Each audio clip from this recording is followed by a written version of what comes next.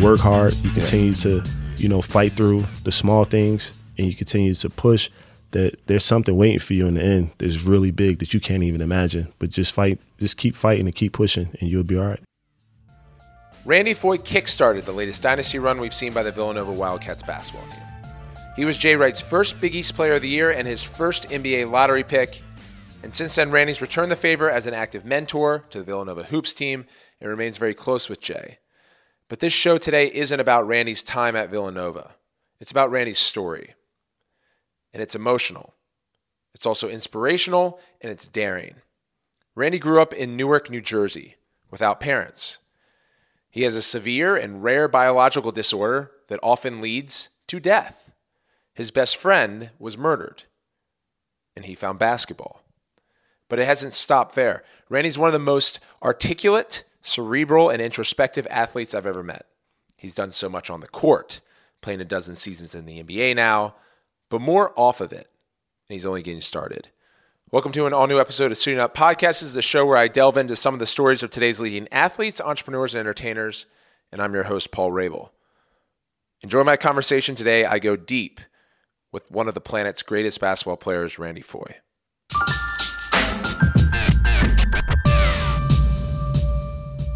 My coach, Jay Wright, he said to me, you have a way with people where, you don't have to have a conversation with anyone, but you can read people. You can read them and you can understand exactly what's going on. It's like, in other words, like a sponge, like you know how to deal with people without having a conversation just from watching their actions, watching how they move. So a lot of times when I'm around people, I don't open up in the beginning. So I stand back and watch, little shy. People think I'm shy, but I'm not. I'm just watching. Absorbing. Yeah, I'm just absorbing everything you're doing, watching, your tone, not just your tone around the people who you are cool with in your family, but the people who you don't know. Yeah. I watch that stuff.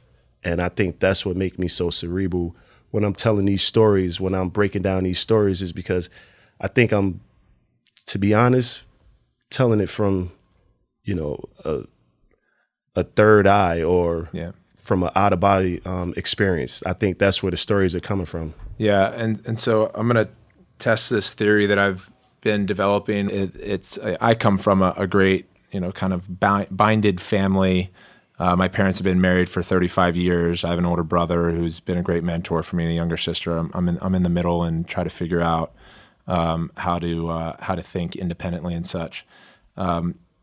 My theory is that, when we look at the world, ideally we say, okay, you have your household that's intact and the moral compass that's set and the trajectory that's kind of blueprinted for kids to grow up. And then I've developed really great relationships towards the back half of my 20s and now more so into my 30s, where a friend, a business partner, an acquaintance comes from a modern family, is how I call it, where it's not as structured. It's not the traditional way. And the double-edged sword of that is,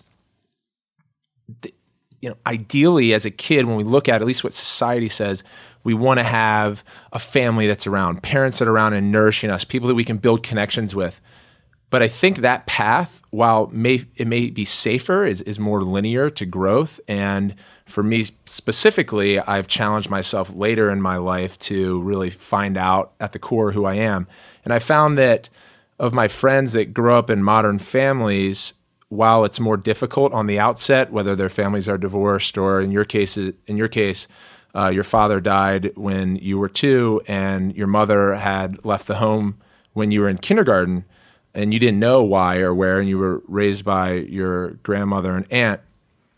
So the challenge is that, but you also are then equipped with with basically, I have to figure this out by myself.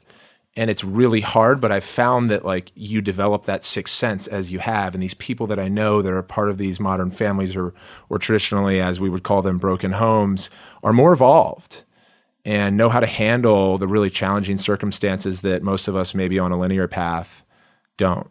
I think you hit the nail on the head when you said the sixth sense part. Yeah. Because not having a male role model in the house, where you have to go out And you have to understand, you have to trust certain people who you don't know. So you have to understand exactly what this person is about, what his family is about, and how he's going to help you, how he's going to benefit you. Is he using you, or is he around you just for your talent? And this is something that my grandmother allowed me to do. I never had a curfew. I never came in a house, I wouldn't say never, but majority of the time where there were meals on the table and, we sat there as a family and someone prayed and we ate and someone asked me, hey, how was school today? How was this? How was that? Do you need this? Or do I have to sign a permission slip? The things that I do now with my kids. Yeah. And just the faith part of it was just more of from my teachers. Like I saw my grandmother get down every single night on my Aunt Ruth and pray. And I never noticed it. I never said, why is she doing that? Just walk by her. And I remember I would ask her something while she was praying and she'd just stop me. And then once she was done, then she'd answer me. But the religion part and going to church wasn't brought to me by my grandmother. Yeah. And she was extremely, well, my aunt, Yeah. let's say my aunt, but I call her my grandmother. And she was extremely religious. It was brought to me by my 6th grade teacher, who was also extremely religious. And she said, hey, do you guys want to go to church? Because the way you're moving and the things that you're doing, I don't think God is going to accept you into his kingdom. So you guys should come to church and you guys should be saved. And I said, all right. And my whole approach and thinking to that was asking one of my friends, hey, you think they're going to have food there so we can eat? And he was like, yeah. He was like, church, people always cook. It's going to be Sunday. Yeah, it's going to. So I went and I had the time of my life. Like, and I believe in God. Like, yeah, I don't go to church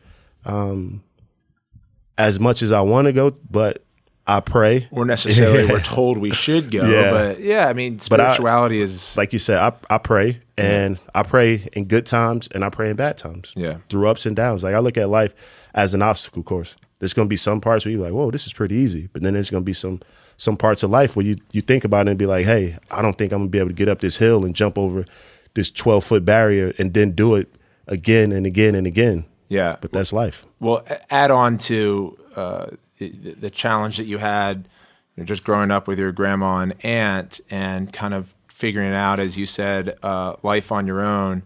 But you also grew up with a biological disorder where your organs are, and you can probably correct me where I'm wrong, but are mirrored in opposite locations. So your heart is on your right side and your liver's on your left. Yes. So that's very rare, and it's also often complicated into other health disorders. But because your organs have been perfectly mirrored, you were able to become a world-class athlete. Yeah. Growing up in Newark, and that's a really difficult environment, especially as a young kid without biological parents at your side, and so among all this adversity, did you often sit there, find yourself as a younger kid, asking why or having some type of animosity toward the rest of the world? I just always thought my life from the beginning, once I went through that, when I was 8 years old, I went through a period where I had pneumonia. I went to the hospital and the doctors constantly came in for, I would say, like a week straight, and they couldn't figure out what was wrong with me. And I'm just thinking like I have a severe case of the flu. And so my grandmother, she couldn't even put it into terms where she could explain it to me. Yeah. Exactly what was going on. And so I'm sitting there, and my grandma just always say, your life is for what you have been through. You just lost your mom's about 2.5 years ago, your dad, and just different things like that. She was like, you are one blessed kid, like you're special. So the doctors come in and they say he has situs inversus, which is all my organs are, my heart is flipped and my liver is flipped. The biggest organs, the main two organs, your heart and your liver. My heart is on the right side and my liver is on the left side. And one of your testicles, so most people, your left testicle hangs lower if your right is on a certain side, if your heart is on a certain side, or your other one hangs lower. So it's just like things like that. Yeah. So so things like that. And she couldn't explain it to me. Like, she couldn't articulate it in a way where she could explain it to me. But I just remember at that time coming home and telling my grandmother told my teacher what was wrong. It's just like, do you feel anything? And I'm like, only thing I feel is that sometimes I get like shortness of breath, where it's like, feel like it's wheezing. And I really can never understand that. And that's just from the mucus that's built up inside, where when you have situs inversus, you have more mucus than others, because everything at, let's say, 8 weeks when you're in the womb, supposed to spin clockwise. Yep. Everything in me spent counterclockwise. So you just build up a little bit more mucus, where if you get a cold or something, you might feel like you have bronchitis or toughness or allergies or things like that. So that was, my grandmother said to me early on, you're a special kid. Your life is written. I can already see it. And this is something I believe from the beginning. That's just amazing. things that happen in my neighborhood, where, hanging out with one of my friends, and he's saying to me, hey man, like, don't go hoop, man. Let's go steal this car. Let's go do this. And I'm saying to myself, yeah, it sounds cool, and I'll look tough to everybody else. But there's something would say to me on the other shoulder, nah, you should go play basketball. And then I say to him, yeah, I'm gonna go play basketball, and completely lie, because I think there's going to be like some people there watching me for AAU or high school I want to go to. Yeah. Or if I was in high school, just make something up and come outside, you hear a car crash, and you see one of your boys getting chased by the police. And it's like, when you think about it, you just stop and look up and say, wow, I was supposed to be getting chased with him. Yeah. That's an interesting story, because I think there's a lot of questioning that comes up from young kids, especially as bullying has proliferated with social media and such, where it's easy as an adult, and me not having kids, and I know you have daughters, to maybe suggest, well, be honest and be confident in yourself. We work on how to build security around who you are as a person and doing what you know is your true north. And in your case, you wanted to play basketball. You wanted to stay away from crime. But it's not that easy. Social pressures, and in some cases, bullying, as I mentioned, physicality that is a result of it. So you would add a lie to it, which I actually think in this case is probably fine. But, God forbid anyone goes there and says like, hey, later on, Randy, in your story, when your friend wants to get you to hijack a car, say, hey, I've got some coaches that are watching me. There's a potential recruiting event that I got to go to. You're still playing basketball, but that's how I'm interpreting it. I'm actually saying I think that's good. I've never really heard anyone more formally, or a researcher that can lead certain social norms that say like, hey, it's okay to add that white lie on top of it.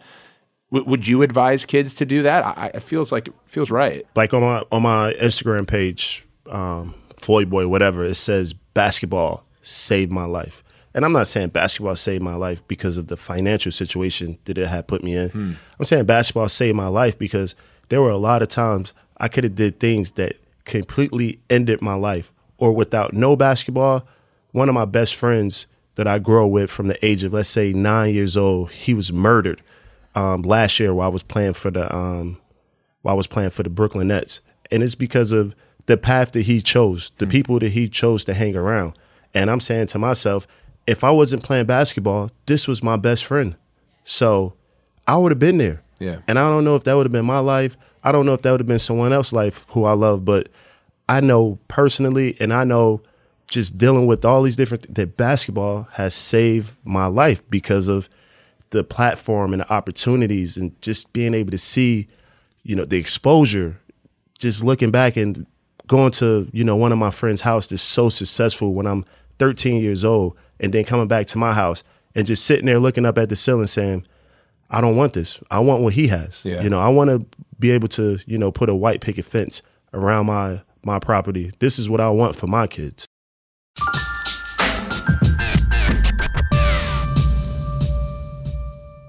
On this show, we're always on our kick to grow. But nothing gets tackled without the minute tasks and projects that absolutely need to get done, but don't always have the time or person power to do them. Welcome to Startup Growing Pains. And we've got a solution for this work. Use Magic.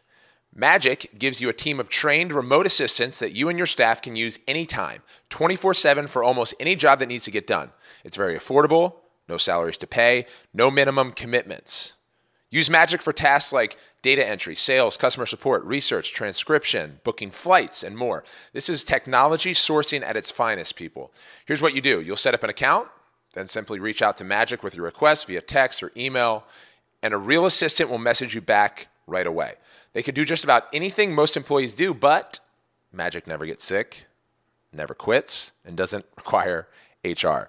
Use Magic as often as you need, only pay for what you use by the minute. Now here's the special offer. You can see what a difference Magic can make to your business by accessing this special offer to get you started. Full transparency, I've done it, and I absolutely love it. You can get a free consultation by phone and priority service. Your projects will be the first in line to get done by going to my special URL. It's getmagic.com/Rabel. Start delegating to Magic today. I trust the service and love it. Go to getmagic.com/Rabel. That's getmagic.com/Rabel.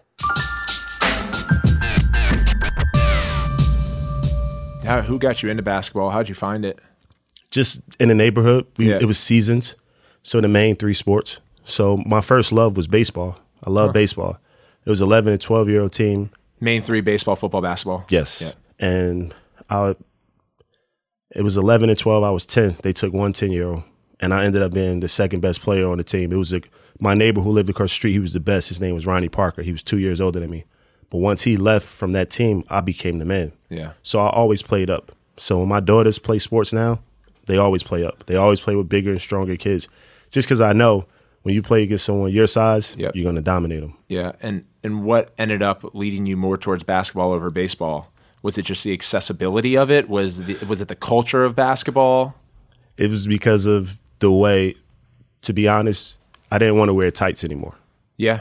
So the baseball thing, it seemed like the baseball pants were getting tighter, and it seemed like the basketball shorts were getting looser. So I was like, I don't want to wear this. Shout out MJ. Yeah, exactly. Turning it around. So in the Fat Five, it was a little bit after that, but it was that era. Mm-hmm. And I just remember just being able to travel, and my AAU coach picking me up and just being able to play like against a guy like Jay Will. Yeah. Seeing a guy working out like Al Harrington. I remember it was this point guard, and I think he's in jail now for, I think he had a sentence of 15 years, but his name was Sal Thompson. And man, this kid handle and the way he passed the ball was unbelievable. And I remember Jay Will being there, and that's my boy. Yeah. And I would look at Jay and be like, yeah, you're nice and you could take it to the next level, but this guy handle is being an inner city kid. You're like, wow, I want to handle the ball like him. And I just remember there's no shot clock in high school basketball, and he would dribble the ball the whole entire clock if they were up at the end. Unbelievable. And I just was like, I want to be like this guy. I remember seeing players like that in high school as well, growing up in Maryland and having played in Montgomery County in the public school system, and then witnessing basketball at its best in high school with DeMatha and Montrose Christian and the likes. And it's really interesting because Jay's been on the podcast, and I remember growing up watching him and thinking this guy could be the best player in the NBA. Per his unique skill set and size and his thrashing capabilities, an unbelievably explosive athlete, has the motorcycle accident. Now he's doing what makes him happy, and he's benefiting the rest of us through his messaging. But to your point with this guy Sal, and we see it in football and lacrosse and baseball, is phenomenal talent that just turns left right before college, sometimes in college. And so for you, you talked about your conscience and your grandmother's guidance and helping you stay focused. What else was there? Was it just supreme talent? Was it your drive to be the best? How did you stay on that track? And then when things get really heavy, like in high school, during the recruiting, when you get to college, you even get better. I think. Where is that gray area? What's that thin line? I think the thin line is saying that I want to be the best. I want to be this, and I want to do this, and I want to accomplish these things without ever saying it to no one else. I think that's that fine line, like where you can be cocky and extremely selfish, but just in your own head. Never go out and say, hey, I'm going to rip your heart out. But give them piercing eyes and them killer eyes just saying, hey, when you step on this court, you know what time it is. Or, if you don't make the McDonald All-American game, that drives you. If someone else makes it that you know for a fact you're better than. Yeah. But it just, you went to public school and that person probably went to Catholic school, so they made it over you. Because the public and Catholic school is a big scene in New Jersey. Yeah. Well, at least when I played. Yeah. So that's the fine line for me. Understanding exactly what you want to do and never crossing over. Yeah. You know, sometimes they may look at you and say, "Hey, you corny, man. Like, let's go out, let's hang out," and I can't do it. Like, I got goals. Yeah. I want to achieve certain things that you probably don't want to achieve. Like, you're not athletic. You don't want to go to school.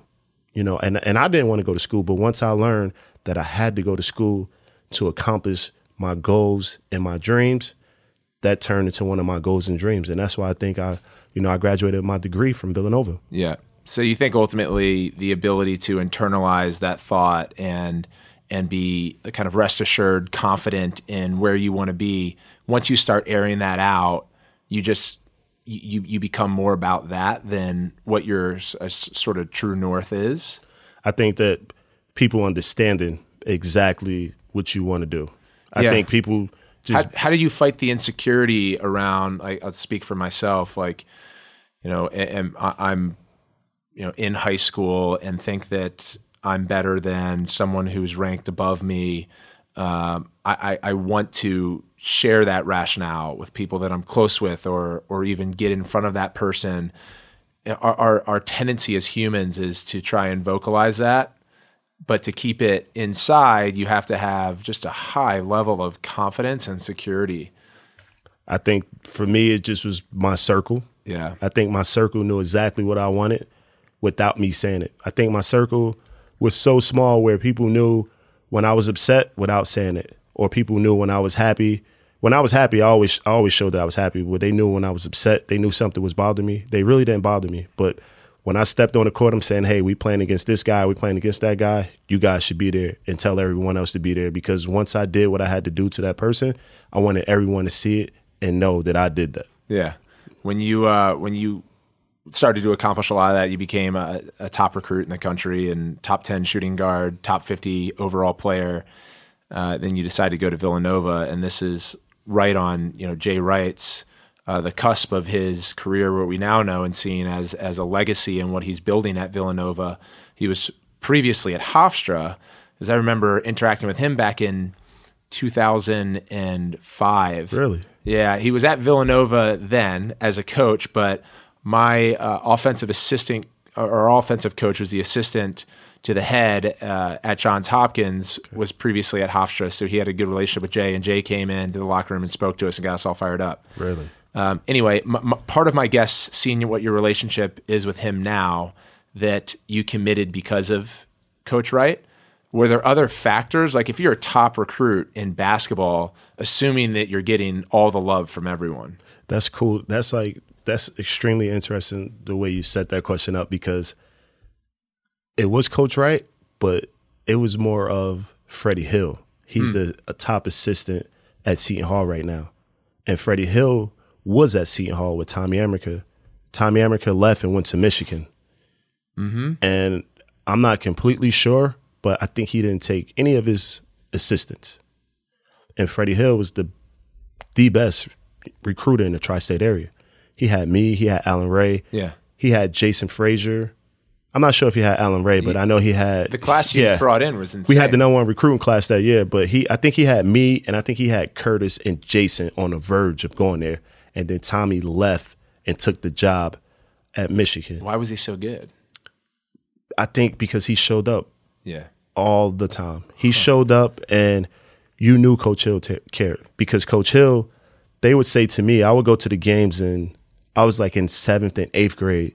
And I remember Coach Hill said to me one day, and this like changed my life forever. And then Tommy, now thinking about it, I'm like, it's all set up in recruiting, but it's like, man, I wish I had you tonight. We would definitely beat them. Like, they walked by and said that. Huh. Like, as they were walking to the court, the recruits stand or sit at a certain spot when they ran out the Continental Airline Arena in New Jersey, and where I was standing up clapping, and he saw where I was sitting, and he walked past, and they said, hello, hello. And then Tommy Amaker looked at me and said, I wish we had you tonight. And they were playing against Georgetown. Yeah. And I was like, oh my God. And then Coach Hill, 7th or 8th grade. I was like 13 years old. And then Coach Hill said the same thing. And it just stuck with me. I was like, man. You were like, let's go. This is for me. This place is for me. And when I was getting ready to commit, he's like, we have a problem. And this is before social media. So no one knew what was happening, but it was in the process for like 2 or 3 days. And he's like, I think Tommy's going to take the job at Michigan. I was like, so what does that mean? He's like, he's not, I'm going to see if I get the head coaching job here, but he's not taking, some of the guys or most of the guys. And so it was like a dead period for 2 weeks. And I can remember just waiting. Then I can remember I have Billy Donovan in my ear saying that they're going to sign Robeson. Yeah. I can remember Cincinnati at the time with, I think Kenyon Martin was there. I think he's about to be a lottery pick. I remember Kenyon Martin being there, and Kenny Saddlefield was someone from New York who I watched him play and looked up to his game. I think he was 2 years older than me, or 3. And they're saying, hey, this guy is leaving. And this is like my school where I'm getting ready to make a decision. They're all coming in, yep. And I'm like, wow. And so 2 weeks go by, Coach Hill is still texting and calling. And he says, Jay Wright is going to get the job at Hofstra. And I think that I'm going to be his top assistant. Or Jay Wright is leaving Hofstra, going to Villanova, and he's going to get the job at Nova. And all I'm thinking about, like, Villanova, like, all right, I know they got Kittles, they got Tim Thomas. I don't think they're that good. Like, I don't know anything about the tradition of the Big Five. I don't know any of that. I don't understand, Big East at the time. I don't understand. I just know Kerry Kittles went pro. Yep. And I know Tim Thomas went pro. Yep. And I know Alvin Williams a little bit. I know he was a second-round pick. That's all I know. I don't know anything else because all I'm worrying about is how I'm going to take care of my family. And I'm thinking if I'm going to have to get up and go an hour, 45 away, like I better be making it pro because I was a homebody. Yeah. So when you said take care of your family, it was always like NBA. It was always NBA. I had a little article where a guy tangled my words up or put the wrong words out there and quoted me and said that I wanted to go out of high school. Yeah. And so everyone kind of laughed at me and they were like, oh, you trying to leave out of high school? You're not only big men go out of high school. And I was embarrassed because, people, they actually laughed at me, but I was saying to myself, like, I didn't say that. Yeah. Like, I said that, this is my dream to go to the NBA. I'm not saying right out of high school. And it just was amazing. Then Coach Wright, I remember Coach Wright coming to Newark and sitting down, when they do the home visit. And this is like my first or second time meeting him. I went to Hoops Mania, then we did the home visit. And I'm looking at Coach Wright. And he's looking at me. He's like, isn't your grandma, like they're looking like, was there supposed to be a cook meal here? Yeah. And they're looking as she didn't cook because, this is our first time experiencing something like that. And so Coach Hill was like, wait here with him. Because Coach Hill grew up probably like 20 miles away. He was like, wait right here. So this is a visit at your house. Yeah. Yeah. And he comes down, he goes to KFC. And I could just remember, like, it's a Spanish guy looking at Coach Wright, and he's looking at me. He's like, you good? And I'm like, yeah. Because they think because Coach Wright and Coach Hill are in suits. Yeah. Like, you good? You sure you good? I'm like, yeah. And I look at Coach Wright, and Coach Wright is like red. And I'm like, you're good, Coach. Relax. Yeah. And then Coach Hill leaves, go to KFC because he's used to being in those areas. And Coach Hill comes back with the food.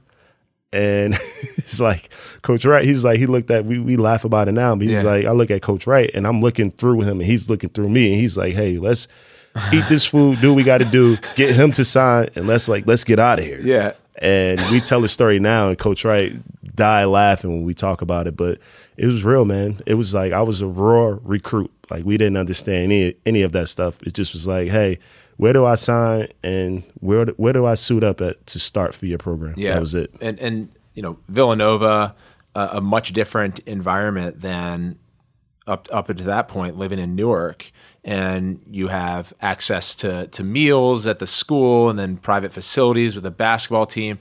It's probably about as close to the NBA from a lifestyle perspective as you had probably experienced. Was there difficulty in navigating that? Like, did you find yourself taking too much, or how did you keep the focus? I was shocked. Yeah. It was culture shock for me. Like, I walked into that environment and I was in absolutely shock. Like, we talk about, and me and me and my teammates laugh about it.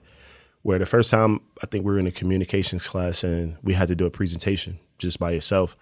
And I can remember, laughing and joking and trying to, push everything aside, like all of the jitters in my stomach, and talking to my guys, and we were going to alphabetical order. And then I knew once it got close to F, I knew I was going to have to get up and give like a 2-minute spill about, something that the teacher gave us. And I can remember sitting there in Curtis Sumter, like when I looked at the list, and I think I was like 6, and then it got to like the 4th person, and I was like, yeah. And then Curtis like starts building up. Exactly. Sinus verses start kicking in, bronchitis, and Curtis is like, man, what's wrong with you, bro? And I'm looking at him. Well, he's from New York. What's wrong with you, son? I'm like, I don't know, man. Like, I can't do this. Yeah. And then he's like, what's wrong? Like, he's like, you sick? And I'm like, no, man, I just can't do this. Yeah. And he's like, what? And I'm like, stand up and talk in front of all these people. He like, it's us, man, relax. And then I'm saying to myself, I can't do it. And I just remember getting up there, and then it looked like, how Patrick Ewing used to sweat back in the day. Yeah. I was in a freezing cold room, and I broke out in a sweat. Like, I just played a 38-minute game in college basketball. And I just remember going back to our academic advisor, and I was like, I can't take communications classes. I was like, I can't get up twice a week and just give a spill on whatever I have to do. I was like, I can't do that. I was like, my nerves. I was like, she was like, you play in front of 20,000 people. Yeah. How are you nervous in front of 19 kids? Yeah. I was like, it's different. I was like, I grew up in, and it was all, blacks and Hispanics. And I was the man. Like, here, these kids are super rich. They're all white. And it's just me. I can't do that. And then she was like, all right. So she switched it over. And so I did sociology, which was cool. Then I was like geography, because I love just talking about the landscape of just different things around the world, like animals, Animal Planet, the Smithsonian Channel. I love stuff like that. And so I chose geography. Yeah. And once I chose geography, I ran with it, and I loved it. How hard is it, even in reflection now, but certainly when you were going through it, it sounded difficult. But just the notion that, like, people don't understand, the school systems are antiquated. There's this kind of academia versus athletics in the school system. You come from a neighborhood where you did, and as we spoke at the very beginning of the podcast, everything to your ability to get out and reach your goal, which you ultimately did, in providing for your family and continuing to still strive as a business person and basketball player. But, like, how hard is it to not feel understood in those circumstances? As like, hey, I didn't, no one looks like me. Everyone has gotten, for the most part here in this class, a different type of education than what I was afforded. I'm in this position because I'm a talented basketball player, which, by the way, I worked my ass off to become, probably harder than anyone else here under the circumstances. There's absolutely no doubt, but probably not being understood. There was a lot of hate among not just the students, but other student athletes, because at the time when we first got there with Coach Wright, we weren't that good. We just was a team, basically potential, trust the process. Yeah. Trust the process, and this team is going to get us to where this class is going to get us to where we need to go. So people, they didn't like us because, we're sponsored by Nike, and we would have like the best stuff, and some of the other programs wouldn't have. They would have like, the leftovers or stuff from 2 years ago. And they didn't like that. And then it was the same with kids on campus. They just didn't understand, like, why are you guys, like, kissing their ass? Yeah. And they're terrible. There's favoritism to the athletes. So it was a lot of hate. It was a lot of hate when we were struggling. But once we got good, it seemed like we could do no wrong. But leading up into that process, when we talk to, when we have these, that's why when we go back and we go to Nova, Coach Wright always say, I know you guys didn't win a national championship, but you guys started this, like everything. And then he always comes to me and say, you were my first everything. You were my first big player, Big East player of the year. You were my first lottery pick. You was the first guy, more importantly than all of that bought into my system that helped me change the culture of Villanova basketball. Yeah, and not only that, but you still actively and regularly go back and mentor the players and spend time with Jay. And so, like, what's the impetus of that? Is just because you know how important he and the program was to you that you're designating time? The program changed a lot of people's outlook on the way you play basketball, because we thought that being inner city kids from either New York or New Jersey, we felt as though the only way you're successful is playing one-on-one basketball. One-on-one basketball and getting as many shots up as possible to average plus 20 points and say, hey, this was just a stepping stone for me here. This is where I really want to be, the NBA. Yeah. But he kind of beat that out of us our first 2 years. And he said, all right, if you guys want to go one-on-one, we're going to do it my way. So it's going to be structure in it. So it's going to be movement. It's going to be a set where you move, he move, a cross screen. And then when you come up on the backside and the side that you're on, there's going to be movement, and then you can go where there's no help. Yeah. So I can't have you getting past. So that's love why, that. yeah. I always say kudos to Coach Wright, because he does everything his way, no matter what. And I just saw that he was up for the Knicks job, but I'm like, you can't do it your way there. You know, they want you to rebuild and do it their way. He can't. That's not him. Interesting. Yeah, it's a big difference between college and pro sports. But I would add that, you know, he did it his way. But what I think, like, that towing the line, as we had talked about, a little big differentiator is what it sounds is he also knew that how talented you all were individually and one-on-one. He also knew that in the back of your minds, whether he could, you know, beat Villanova culture and teamwork and winning for the team into the front of your minds, that you wanted to still be in the NBA. And it was really important from a financial standpoint, from a family support standpoint. So he did what he wanted and how he believes the game should be played, but he also morphed it into that one-on-one style, as you mentioned, just clearing space, where I think a lot of coaches, when they say do it their way, they have a system, they bring in their recruits, and sometimes the recruits don't fit that system, and they say, well, we're doing this system anyways because it worked before. Bill Belichick is another example on the football side that does it his way, but he looks at his specific talent and will change the system based on what they're best at. I think what makes Coach Wright so special is that there's a certain point that he not make you, but the system make you forget about the NBA. It's all about what's best for the team. Yeah. The greater for the team. It's always, you know, we versus me, the name on the front of the jersey and not the back of the jersey.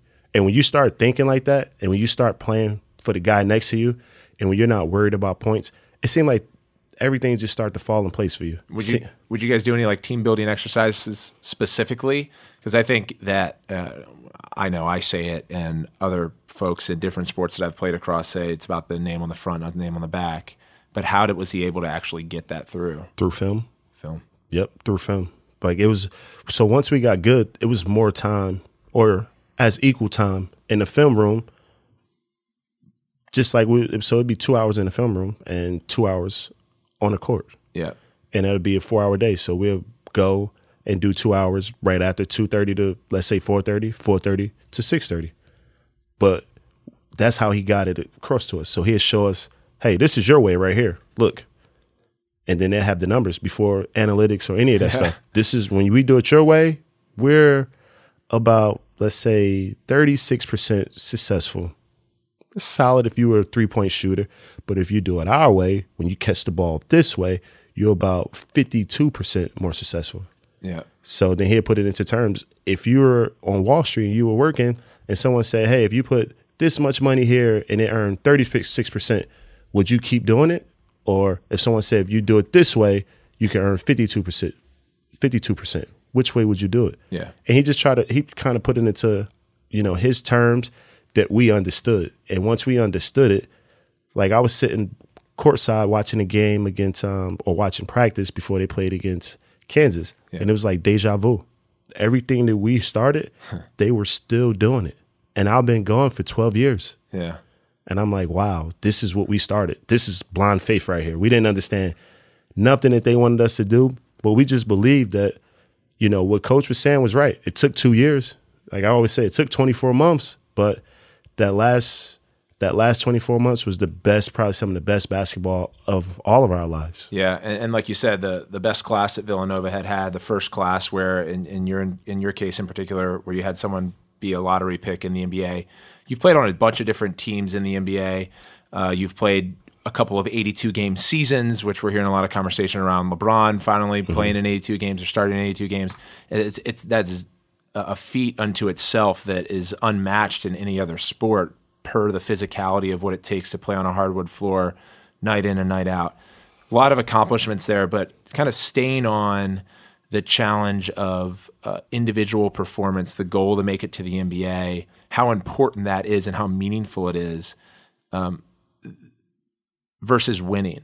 So Coach Wright was able to get you guys, but using his data, pre-analytics, to think, okay, this way works, this way doesn't work as much, and you guys collectively say, well, we want to take the way that he said works because we want to win.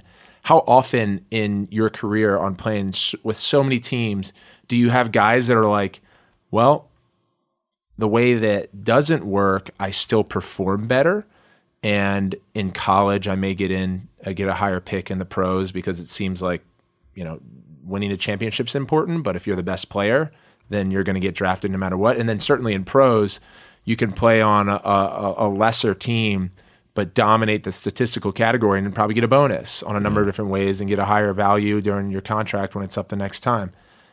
How are you able to, my guess is I know where you land, but how are you able to identify players that are in the other category, and then what are your solutions when playing with them? So we call it fake defense, right?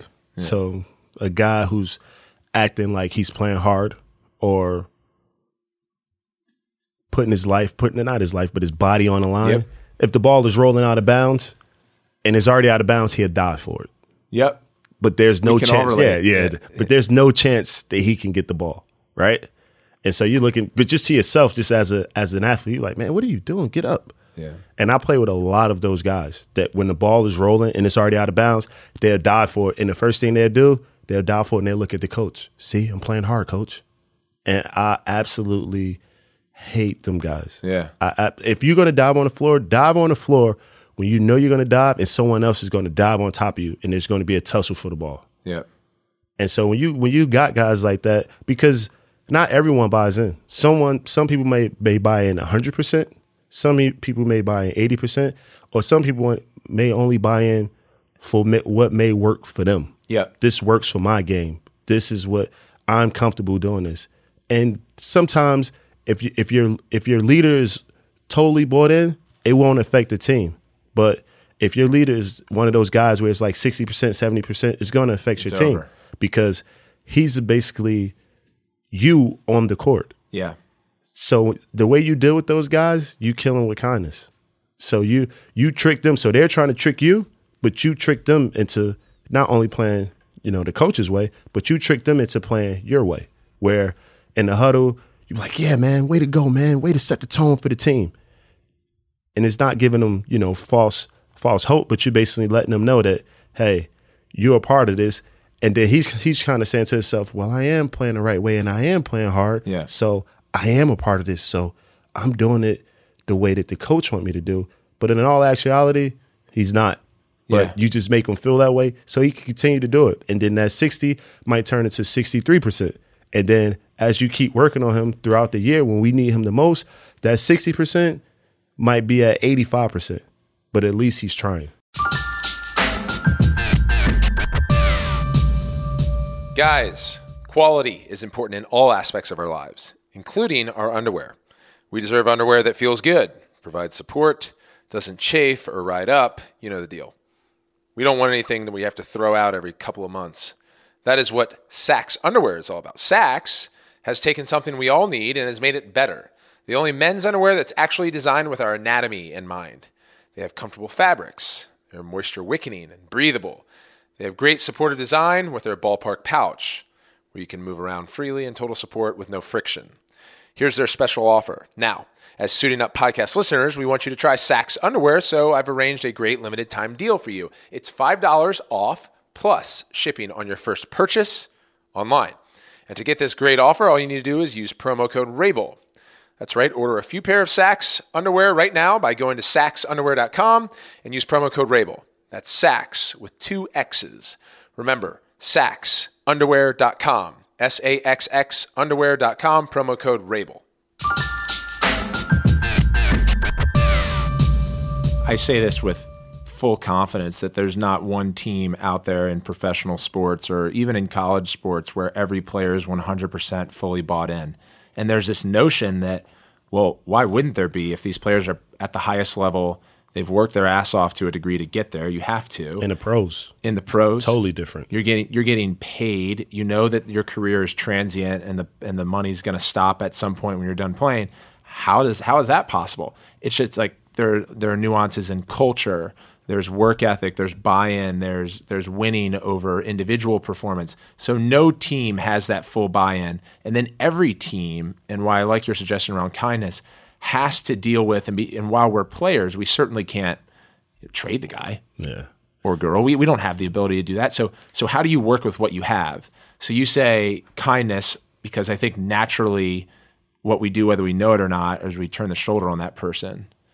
What do you do off the floor? Like, how do you build that relationship with that person, or do you not? Because there is a lot of stress in doing and having to build a bond with someone that you know is playing fake defense. So let's talk about the pros part of it first. So it's cliquey, right? So it's certain groups that are always together. Right before practice, right after practice. Yeah.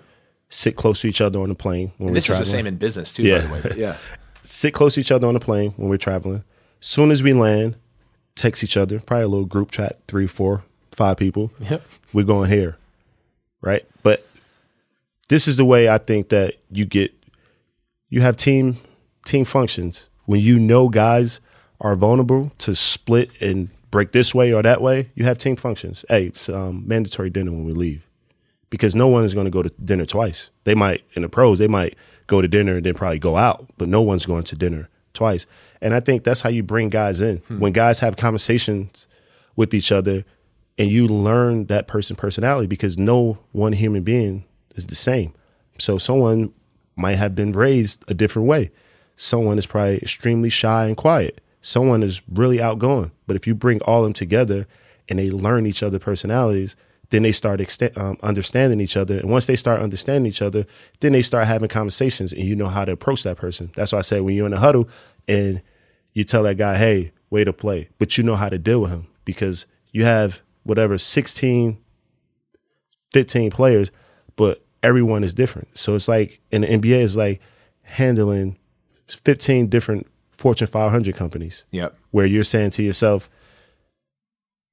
this guy reacts to this a certain way, but this guy reacts to that a certain way. So this might motivate him and this might make this guy upset. If I yell at him, this might make him upset, but if I yell at him, this might motivate him and he might play harder. Yeah, the onus falls on the leaders to then dictate that. And I like that, and it makes me think that with your team, even if there is some disruption or anxiety between players that are aligned on culture and winning and trying to, on a daily basis or weekly basis, get the other performers that are lagging up toward that level of selflessness, you have to then almost take this macro approach like, hey, to use your example of a Fortune 500 company, we're this business unit and our goal this year is to win a championship.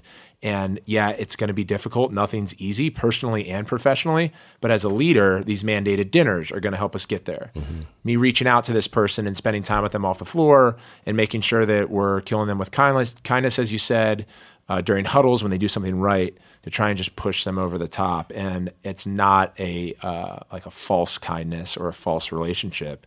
You're putting your job on the line as a leader and saying, I'm going to steer this ship in the right direction towards a championship. I think being the leader is the hardest part because you're basically it's extension. job. Yeah, you're an extension of the coach. So whatever the coach is preaching, he has to practice it, and he wants you to practice it not only on the court, but then again off the court. Yeah. And so being a leader is so tough because a lot of stuff lays on you, especially when a younger guy does something and you probably did that before. You probably traveled or you didn't go as hard, and then a young guy do it, and then the coach blame you. say, you need to set the tone. So if you set the tone, these younger guys know exactly what I'm looking for. So a lot falls on the leader hand. And sometimes it could be stressful, but at the end of the day, when you guys achieve your ultimate goal and winning something or accomplish something, it's like the team and we appreciate it, but then it's like the coach look at the leader and say, I appreciate what you have done, your sacrifices. Yep. And leadership or captainship isn't just a tag that goes on your jersey. You say, okay, I'm the best, or I'm the leader of this team, or I have great relationships and girls or guys trust me and that's why I'm the captain. Like, it is an additional job, an occupation that you have to take on.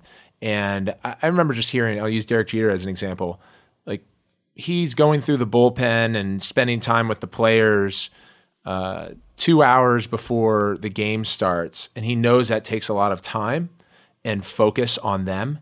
So he has to, as the captain of New York, get to the facilities 4 hours in advance so he can spend time on himself, right? Because we still, as leaders or captains of your team, are expected to perform at the highest level. So where most people come into the locker room, do their thing, get ready so they can perform, they need the aid and the help and the check-ins from the captains. Yeah. But that's taking time out of their bandwidth. So it's an additional job. So just be wary of what you're signing up for. Leadership isn't easy. And then when it gets even more difficult is when your responsibilities get layered with injury, which you've also faced a lot of. So now all of a sudden you have to spend an additional 2 hours through physical therapy and recovery and all that type of stuff, which pulls you away from time with teammates. I think the most disappointing injury that I had was my second year.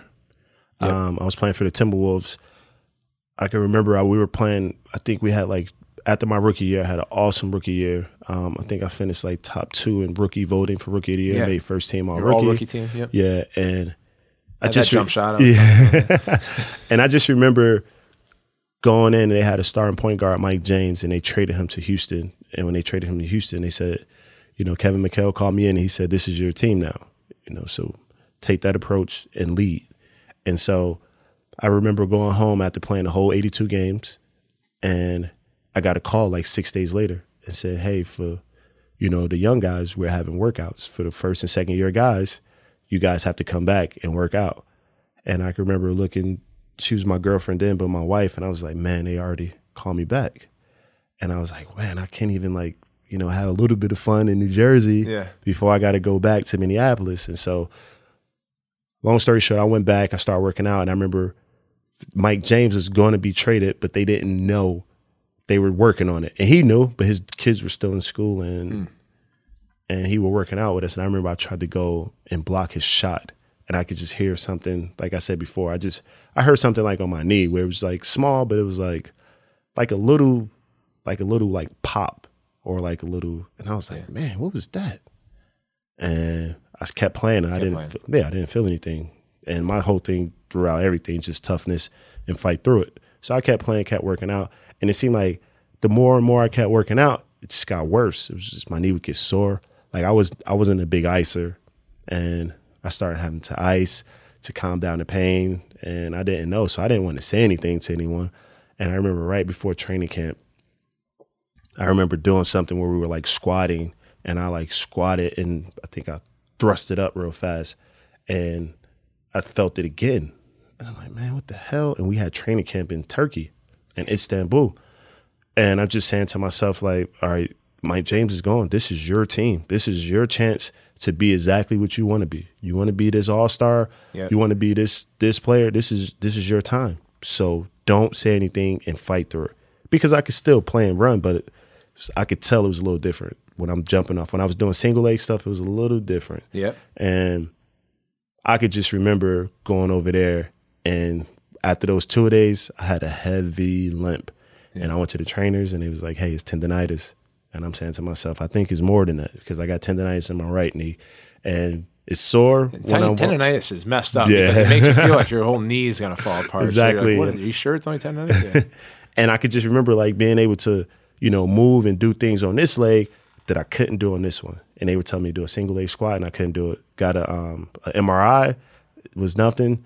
Got an X-ray, was nothing. Damn. And they what do you mean? You're hurt?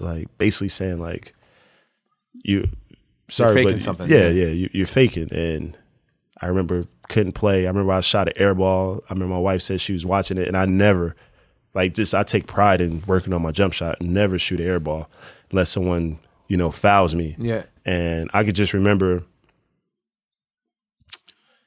just coming back home, they told me to take a CT bone scan where they could see it in 3D image.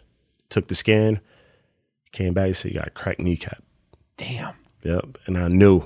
And I was like, how long am I out? They were like, between 6 and 10 weeks. So after 6 weeks, I would go back to the doctor and they would see if the bone filled in, still didn't fill in, in. So that ended up being... Bones are the worst. Yeah, and it filled in at least 90%, but I still came back. And I played my heart out. But it just that right there tore a piece of me because I knew that was my time. And just the way I played at that time, I was relentless going to the basket, but being able to shoot. Yeah, I was relentless. And that took a piece of me because ever since that injury, I was never the same. I always had some type of soreness or pain that I had to deal with in my left knee. Yeah, and what I know about playing into my 30s now and other guys and girls that play into their 30s, just play professionally, generally speaking, is that very few people are actually healthy. No one's healthy. No one's healthy. No one's healthy. No one's healthy. That's why when guys like LeBron's playing 82 games, like you saying, like you're running into people. I was watching lacrosse, and I think somebody whacked him. Some guy whacked the guy across his arms. Yeah. With the stick, and I'm like, man, it's not. And I just know I foam roll. I roll myself out with a lacrosse ball, and I'm like, I don't know how hard some guys throw the lacrosse ball. I'm like, if that ball hits you going like 80 miles an hour, it's leaving a mark. That has to hurt. Yeah.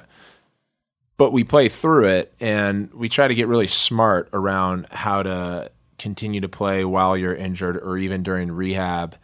And what I wanted you to talk about, because I get these questions in inbound, I'm sure you do all the time, like just tore my ACL, this just happened. Mm-hmm. I'm low mentally, but I want to also continue to improve. These are younger kids. So you would sit in a chair and shoot and practice your jump shot. Yeah. And I'm sure there were other things that you would do, but I think generally people or young athletes out there think, I'm injured, I can't do anything.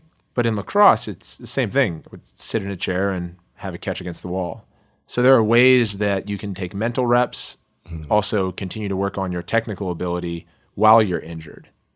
So when you're injured, especially like ACL is different, even from when I first started playing, and let's say, high school and even in college, it was basically, hey, don't do anything. But now I think you start doing rehab, I think 2 days or 3 days right out of surgery, I think. Yeah. So I think mentally, your whole approach should always be, I'm going to beat this injury. And it's going to be some days where you're going to say you're really upbeat about beating the injury. And it's going to be some days where you're not as upbeat. But personally, just dealing with injury, I'm going to beat this injury and I'm going to come back stronger. Yeah. And when you say them things to yourself, it sparks something, inside. And when you get that, whatever you're doing or whatever the doctor is telling you to do at that time, you do it. You do it and you do it to the max. I always say, if a guy's telling me, hey, do 12 reps on this 3 times, I'm going to push myself and say, I'm going to try to do 15. Yeah. Because I know that it's control. There's nothing that I'm going to be doing within the first 2 to 3 months that's not control. So I'm going to push myself to where I'm so fatigued. And I learned that from watching a guy like Kobe. Yeah, I would say what you're referencing feels like what I call and what I've read a bunch around is mind gym. And so like how you are thinking about recovery, how you're challenging yourself, how you're going above the bar or above the standard.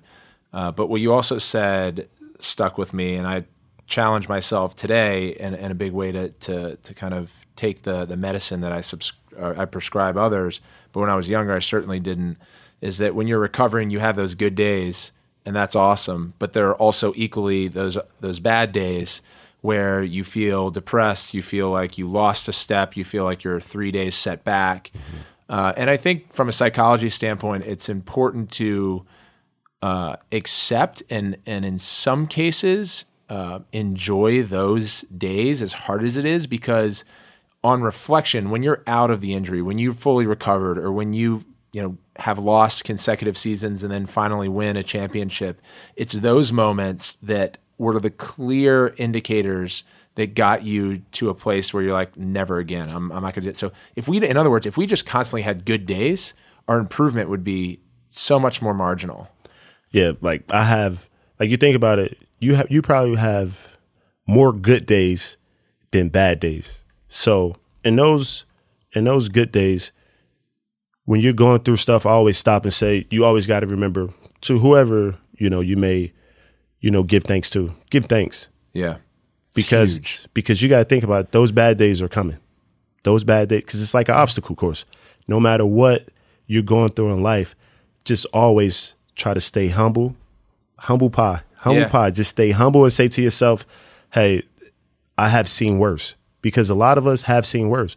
There could be something as simple as, having a fender bender, right? Yep. But once you get out of that fender bender, you could be driving 10 miles up. You could see a serious car accident. Yep. And you could be like, wow, give thanks because that could have been me. Framework, man. And I'll add another example from a traffic standpoint is how often and this is very much how we take on sport in life. How often when the meter just expired, 7 minutes over, and we get a ticket, and we're like, I'm so unlucky. Yeah. God, I can't believe I got, where is this person? Like, this is so, and then we forget about all the other times where the meter ran out and we got there and there's no ticket. Yeah. Like, all right, good.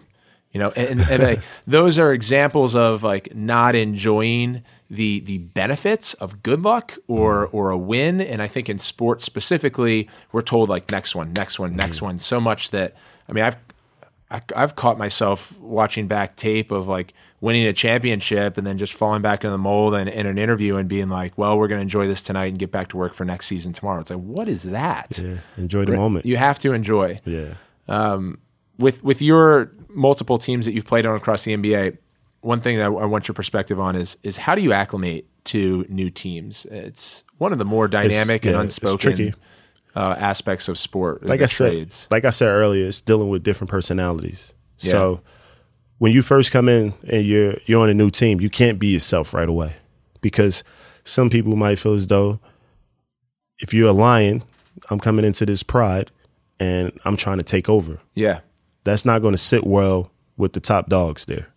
And just from my personality, I like to play around and joke a lot. So it's certain things that you can't say to guys if you really don't know them. You need to, you need to have a couple dinners with them. You need to allow them to set the tone and say a few things about you before you say exactly what you want to say to them because you don't want to hurt feelings or you don't want to be blackballed from the team. You don't want to be in there where there's a group of like 5 guys hanging out, going to eat, and then there's another group of 6 guys going out to eat, and then you're going out to eat with the trainers. You don't want that. So just the dynamic of going into another team, especially a successful team, I think you got to be real careful. You gotta, that's when you got to be able to absorb like a sponge, just watch what ticks guys, what guys like to do, even not just personality wise, but game wise. Would you have any tactics specifically around like, hey, I'm going to take a few of these guys out to dinner, or is it primarily like, let me make sure I'm being super respectful of the process and this culture and be humble and like how do you expedite that, in other words, or is there no way to do it? You just have to finally get there. I think more of your work ethic. I think before practice and after practice, guys see that, especially if you come in a little early and you're getting shots up. Like, most guys, especially younger guys, you do this all the time? Yeah, man. Can I shoot with you? Yeah, come on. Then you start shooting. Then once you're shooting and you're competing, like say if we just shooting jump shots, then you start a little trash talking. And you kind of get a feel for his personality, trash talking. And then once you guys finish, travel to a city, what you getting ready to do? I'm just chilling in the room. You want to go eat? Yeah, sure, man. Come on. They see you do that one guy turns to two turns, and then you created an atmosphere around yourself where this guy's pretty cool. He's not what I thought he was. I heard guys say this about him or guys say that, but he's actually a cool guy. Yeah. So you've played on a number of teams in the NBA. The latest one is here in Brooklyn with the Nets, so close to home, and you're in New Jersey now, and you're doing a ton of things. off the floor, haven't officially announced your retirement. And that sounds crazy, man. I thought I was going to play basketball until I was at least 60 years old. That's how, I used to say that when I first started working with my sports psychologist. One of the first things I said was, well, I want to play till I'm 40. And he's like, why?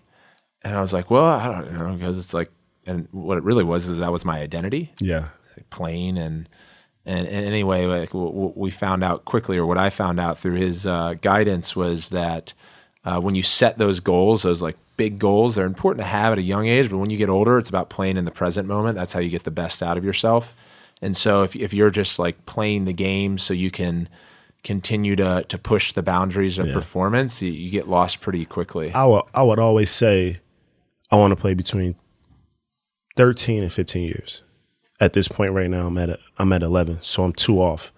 And that was always one of my goals, to just, because I felt as though that was respectable. People be like, oh, if you play more than that. Yeah. It's more than respectable. Yeah, they was like, I thought, but for me, just being the athlete that I was, all the accomplishments I had leading up into that, I was like, this will basically seal it where I could just relax and ride off into the sunset. But when I got to about, let's say 9.5, it got tricky, because I started saying that it's not about just playing. It's not about just enjoying yourself and just loving basketball, where you're playing basketball like a kid when you're on the court. It's a lot of politics involved. Yep. It's a lot of people saying, where you're moving pieces, where they're saying, hey, can you give me these 2 guys and this pick for this guy and that guy? It's a lot of different moving pieces.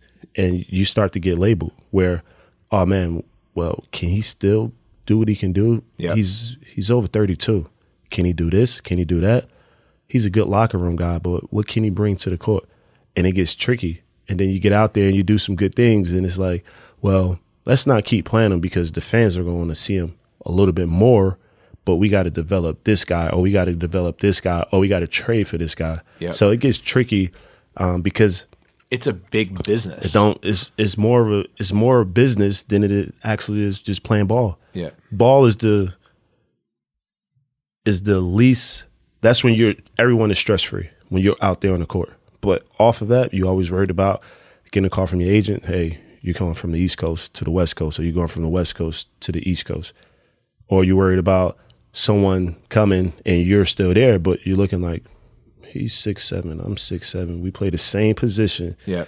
We played so they basically brung him in here, and he's 3 years younger than me, so they brung him in here for me. Yeah. So it's just, that's the only time you're stress free, I would say, is on the court or when you're at home with your family. But you always have to worry about the moving pieces of what can happen around you that can change everything that you're involved in, everything that you love, your home, your whatever. It can change like this in a split second. So that's the crazy part to me that stresses me out and that I don't like. It's just the moving pieces, but I get it because it's a business. Let me ask you something. Are you looking to hire? Aren't we all? As every business needs great people and a better way to find them. Something better than posting your job online and just praying for the right people to see it. We all know that feeling. We also know that it's much more dense than doing just that. So I've got support coming your way.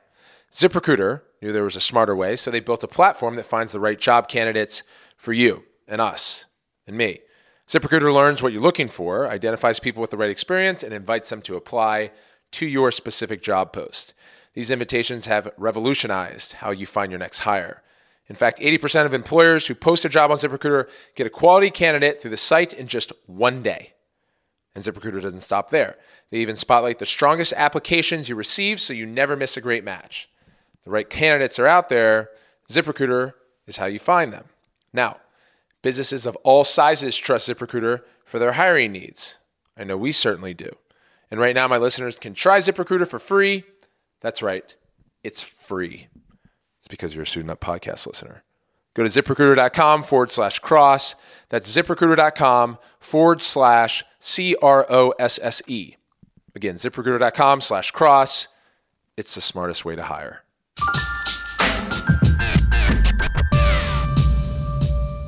With Brooklyn, you've said that it was, although at the time unclear as to why you wanted to come back, and just kind of the fate that took place when you did come back, and you were able to find out the truth behind your mother. Yeah. And that probably would not have come across your desk had you not decided to come to Brooklyn and play for a team that wasn't in playoff contention. People were wondering why you were doing so.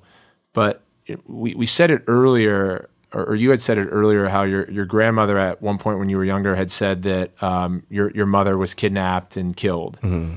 And that's what you had grown up through and played basketball believing. Mm-hmm. And then all of a sudden you get a phone call when you're in Brooklyn. Yeah, man, that was a surreal day for me where, man, just thinking about exactly what happened that day. Oh, let's just go back to the Brooklyn part first, then I'll get into that. But I had a chance to go to a contender. So that year I played for OKC. We went to the Western Conference Finals. It was Katie's last year. That was Katie's last year. Me and Katie, we're pretty cool. Where we have conversations, and I respected the hell out of him. He respected me just from playing against each other.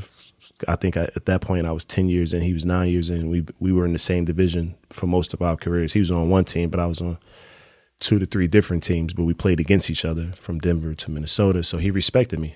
And I can just remember, Katie said to me, he was like, I don't know exactly what I'm doing. He never said I'm going to Golden State or I'm going to the Spurs or I'm going back to OKC. He just said he was here in New York and he was like, I don't know what I'm going to do, homie, like that. He was like, but at the end of the day, he was like, whatever I do, you should roll. You should come with me, as a vet to try to win a championship. And I just remember having an opportunity to go to a team like Golden State, and Golden State was there. It was like another team that was in playoff contention that you knew were going to be in playoff contention. Then there was another team. There was a couple teams like the Brooklyns and, the teams that that was rebuilding but had some really smart people behind closed doors, had a family atmosphere behind closed doors. This is what I knew about Brooklyn just from, Sean Marks and Kenny coming from that system, and then Sean Marks working under Greg Popovich. You just know it's legit. Yep. It's all about family atmosphere. It's all about the good of the team. I knew that, and it reminded me a lot of college. So I said, I can do this. That was the main reason that steered me to them. And it wasn't like I was looking for, a 7, like an 8-figure deal or something. Yeah. It just was, hey, this is home, and we think you fit what we're trying to do. Mm-hmm. So I end up saying, I'm not going here or I'm not going to go there. I'm going to stay here. And so I talked to Sean there in Vegas at the time. I talked to Kenny and all those guys. And I just remember being excited. I remember, once the Vegas thing was over, I came back, started working out early August, and just start killing it, playing really well.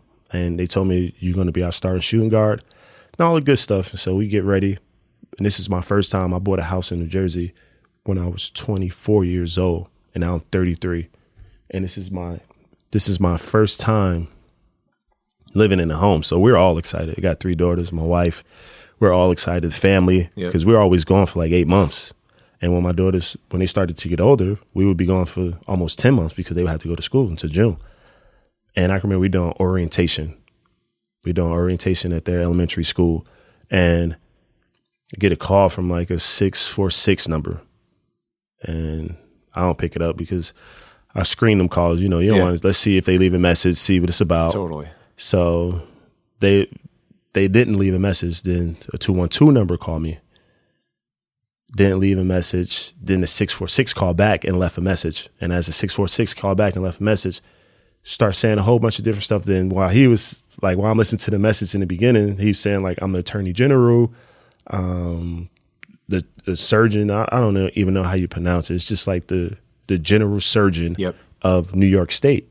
And he's saying that, and I'm listening. Then my agent called me. And then my agent like, hey, some guy called me, left a message. And then while he's calling me, I see the guy from the NBPA saying, someone call here for you. And it's like within this 3-minute span, everyone is like trying to find me. And I was absolutely scared shitless because I just took my stress test for my heart. And I know I have situs inversus. And I'm like, man. Oh, yeah. Yeah, I'm like, something's wrong with my heart. I'm like, the general surgeon of New York State is calling me about, I'm just thinking that's like medical. Yeah. The general, I'm like, that's medical. Then the NBA's calling me, and then my agent. So it's like everything's surrounded, by basketball here. But I didn't finish listening to the message. And so my agent's like, is everything okay? And I'm like, yeah, I think everything's okay. When he asked me that, I'm like, something's wrong with my heart. So I say to myself, I'm like, all right, here we go. I was like, they're going to tell me something's wrong with my heart, and I'm going to have to retire. So I sit there and I kind of wait, and I'm kind of just thinking about all these different angles that I can go through, or how I'm going to explain this to my family.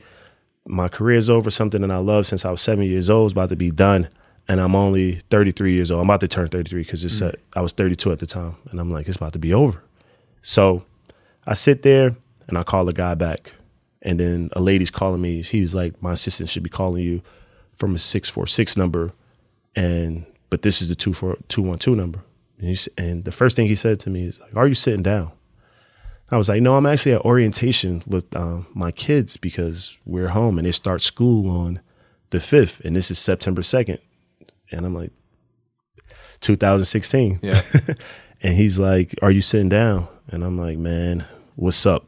Like that. And he's like, I need you to sit down. Yeah. So I lean up against a window, like head first like this, Yeah. and I'm looking down, and he said, talk to me about your moms. And I'm like, huh?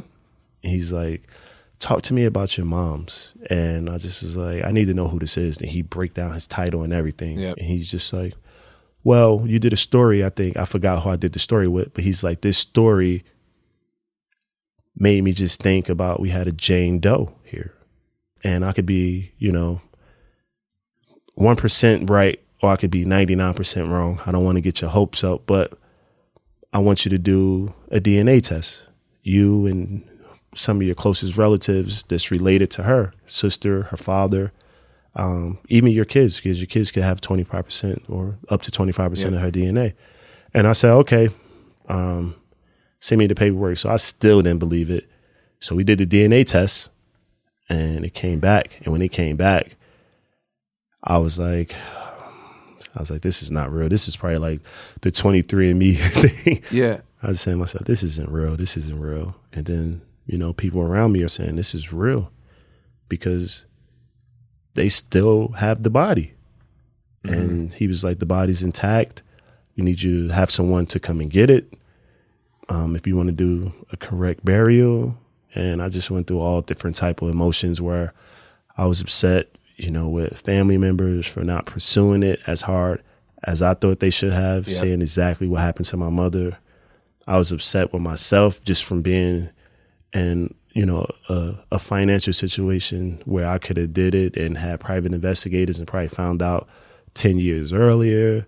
But I just didn't want to open those wounds and just let it stay. If this is the way it's supposed to be, this is the way it's supposed to be. So I just was like, it just was so many different emotions going through my body that had me just thinking to myself that, this isn't the way it's supposed to be. But then I get back to, talking to my grandmother and just saying your life was written way before any of us took a step or breathed air on this earth. Yeah. And just to myself, like when things happen and it seems like all odds are against me, I always say this is the way it's supposed to be. But it's about the way I handle it as a man that's going to allow me to either drown or it's going to allow me to survive and come out on top of the situation. And so I came out on top. We cremated her. Yeah. We did a correct burial. My family members handled her body, saying that it was intact because we had people in our family that works in funeral homes and at the morgue. So they was like, it's intact. It's amazing. And now in my house, right at the top of the fireplace, that's where she lay. That's where she rests. Was this general surgeon, is there hundreds of thousands of Jane and John Does? Especially in New York State? Yeah. Was he or she just, were they a big fan and supporter of yours? Like, how did they make that connection? It just was reading the paper. Yeah. Reading the paper. And me saying, hell no, I don't want to do this story.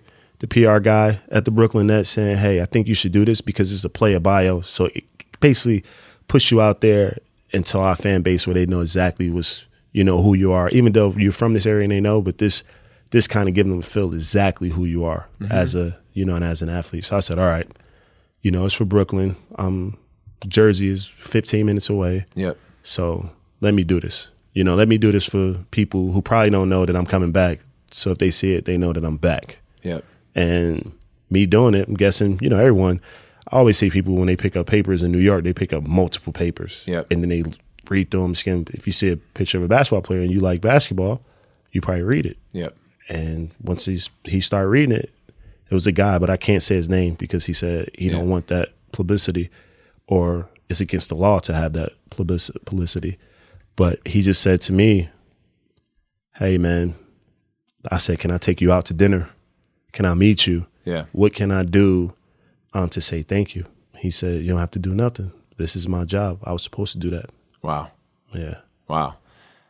What is at your core, do you think, your mantra? And that could be, you know, if a kid asks you for advice and they're having a hard time, or a peer saying, hey, like, what's your fallback? What are you constantly telling yourself amidst all of the changes in your life that you've had that are extraordinary?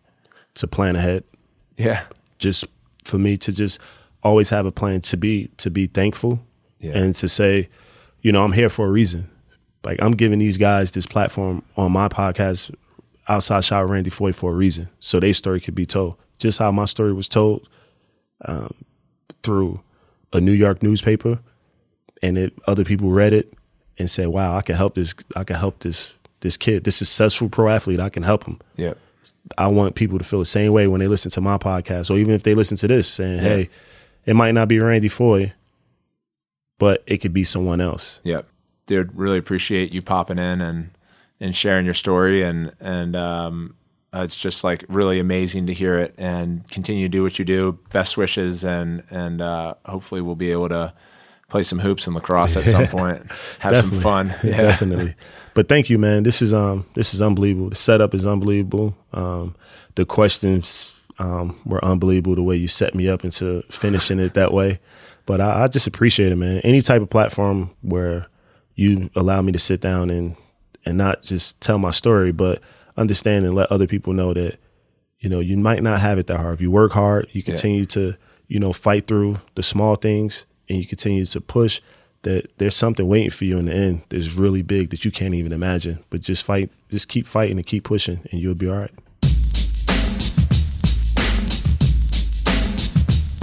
If you enjoyed Randy and my conversation, please be sure to let us know. We're both active on Twitter, and we'll respond to your feedback. I'm at Paul Rabel. He is at Randy Foye. Be the first to listen to next week's episode, as well as catch up on previous episodes, including my one-on-one conversation with Randy's Brooklyn Nets teammate, Jeremy Lin. His episode and many more are available on Apple Podcasts, Google Play, TuneIn, Spotify, Stitcher, or wherever you listen to your pods. Also, please hit subscribe when you find us. Lots of gratitude to you for doing so. There's a shortcut to our show notes. Visit SuitingUpPodcast.com. And of course, a shout out to our show's sponsors today, ZipRecruiter, Magic Assistant, and Saxx Underwear. They make this podcast go. I'm very grateful for your support. Until next time, everyone, have a great week.